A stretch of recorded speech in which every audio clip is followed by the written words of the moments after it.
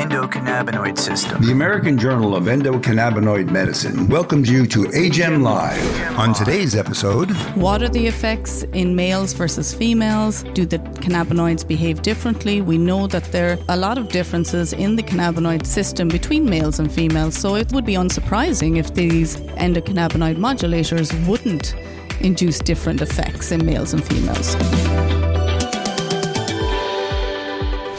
Hello, this is AGEM Live, where we interview physicians on the front lines of endocannabinoid medicine and the scientists behind the industry's top research trials. I'm AGEM correspondent Larry Luxner, reporting from the 4th International Annual Congress of Controversies on Cannabis-Based Medicines in Frankfurt, Germany. Our guest today is Dr. Michelle Roche, an associate professor of physiology at the University of Galway on Ireland's west coast.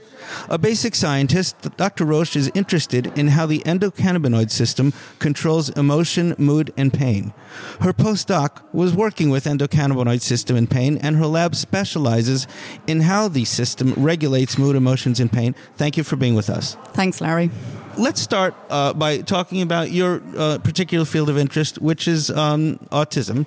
And you mentioned that autism is now prevalent in 1 out of every 44 children. Is this worldwide? Is it specific to Europe, the United States, or is this just a general number? So this number has steadily been increasing over the last decade or so for a number of different reasons, changes in the diagnostic criteria for autism, etc. But yeah, our recent estimates indicate that it's roughly about 1 in 44, particularly in Western society, in the US and Europe. There will be some variation in that, but yeah, the current estimates indicate that it's at this prevalence rate at the moment. Risk factors include advanced parental age, etiology of ASD, genetic and environmental factors? There are many, many different factors that can influence the incidence. Age may be one of them. It has been proposed, but there are many different factors. There are genetics, many genetic factors. There are environmental factors. There are epigenetic factors. So many things have actually been implicated as risk factors, but we really don't know what contribution any one of these particular factors has at the moment. So we still have quite a lot of research to do on understanding the etiology of autism. Right, and the cost of treating autism spectrum disorder, of course, is rising dramatically. Mainly because the diagnosis is steadily increasing. So managing symptoms is steadily increasing also. However, some individuals manage quite well with, behavioral therapy or behavioral modifications, but for other individuals, they may require some pharmacological interventions, and it's well recognized that there are a lack of specific pharmacological interventions for individuals that may require them in order to help manage their symptoms. Right, and I believe you did say there's a pressing need for pharmacological tools to manage autism. There is, because there are, at the moment, no pharmacological tools specifically designed to manage symptoms for autism. What is used currently are off-target medications for other indications. So, as a result, we need some specific pharmacological tools that, in combination with other treatments like behavioral therapy, can help benefit and help manage symptoms for ASD individuals. And the cannabinoid system poses a potential therapeutic target in that regard, and may be beneficial for some individuals. Now, because by its very name, autism is on a spectrum. There are many manifestations of autism. Mm-hmm. Some patients are severe, some are not so severe. Mm-hmm. So it to me would raise a challenge of kind of how do you treat something that's so varied, that could vary so much from one kid to the next. Absolutely. There is a huge spectrum. As with many diseases, right. There's a whole spectrum of disorders. Again, I'm a neuroscientist, I'm a basic scientist, deciding on what level as somebody should be prescribed a cannabis-based medicine or any other medication is not for me to say, but rather to say that, the evidence is stacking up, that there are changes within the endogenous cannabinoid, this endocannabinoid system, within individuals with ASD. And for some of those, this might provide a therapeutic target. For those that may not have any other options, that may be finding symptoms very difficult to manage, or their parents, their community, etc., it may provide. But we're at very early stages in this process, and while there's anecdotal reports and some clinical trials, some very small clinical trials being conducted, we are still at a really early stage in understanding how or when treatment may be of benefit to these individuals. How long have we known that cannabis might be beneficial to autism? There have been anecdotal reports for roughly about 10 years or more now at this stage, but like that, it's only really in the last 5 years or so that clinical and trials are starting to be undertaken, and some of the data is promising that's coming through from these. But again, like I said, it's early days, but individual case studies, etc., they're all building up to provide some evidence that this might be a potential target. So at this point, most of these are animal studies, right?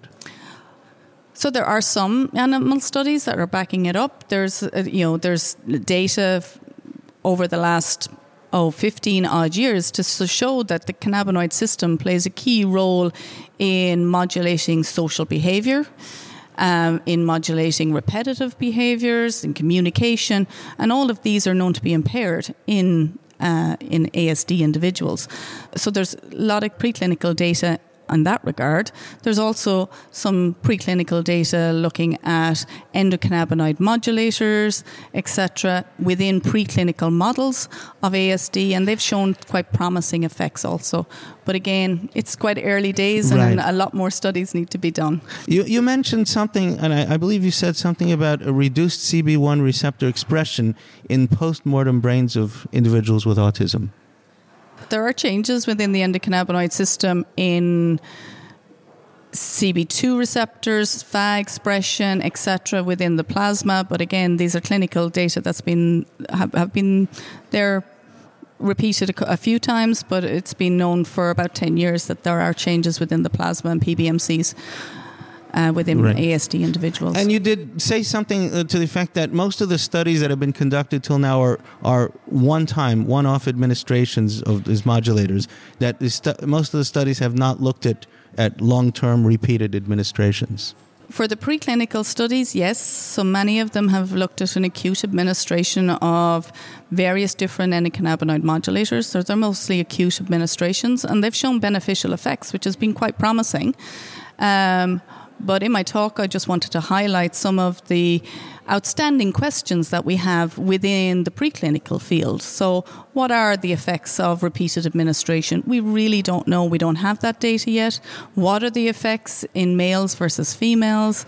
Do the cannabinoids behave differently? We know that they're quite different, a lot of differences in the cannabinoid system between males and females. So it would be unsurprising if these endocannabinoid modulators wouldn't induce different effects in males and females. So these were just some of the outstanding questions that still need to be addressed, both preclinically and clinically. How similar are the brains of rodents and humans that you could possibly translate that data to apply to people? So, a rodent's brain is different, of course, by nature, but many of the circuits that underlie some of the behaviors, like sociability, like repetitive behaviors, learning, memory, many of the circuits are quite similar between the two, and this is what makes rodents quite a good model in order to study the underlying neurobiology that may be altered in many conditions like mood, ASD, depression, pain, etc. This is why we use animals in order to study these particular changes. And some of these experiments you're using specific techniques like a water maze, right? Yeah, so if you were interested in learning a memory, that may be one of the tests that you may use, yeah. I see. Okay, just one question, and this is, of course, not a basic science question, but what's the general attitude about treating children with autism in general, treating children with cannabis? Children with cannabis, yeah, Yes. it's a hot topic. It's something that really needs to be considered because we really don't know what the long-term impacts may have with cannabis, but like I said, there are more things than just treating with cannabis. Cannabis itself, as you well know, I'm sure, it's a multifaceted plant. It's got so many different constituents, many cannabinoids, terpenes, etc. And one cannabis strain is very different from the other. So treating with cannabis could be, is very different than modulating the endogenous cannabinoid system, which is the type of work that we're interested in looking at in a more selective manner. Dr. Roche, thank you so much for speaking with us. Appreciate your time. Thank you. If you haven't registered or subscribed to AGEM yet, please do so now. You're helping to bridge the education gap by bringing peer-reviewed research and scientific evidence from around the world directly to physicians' inboxes. For more information, please visit us at endocannabinoidmedicine.com. Thank you for listening. CBD, anandamide, endocannabinoid deficiency, THC, CBG, cannabis, the bliss molecule, CB1 receptor, research, tinctures, homeostasis.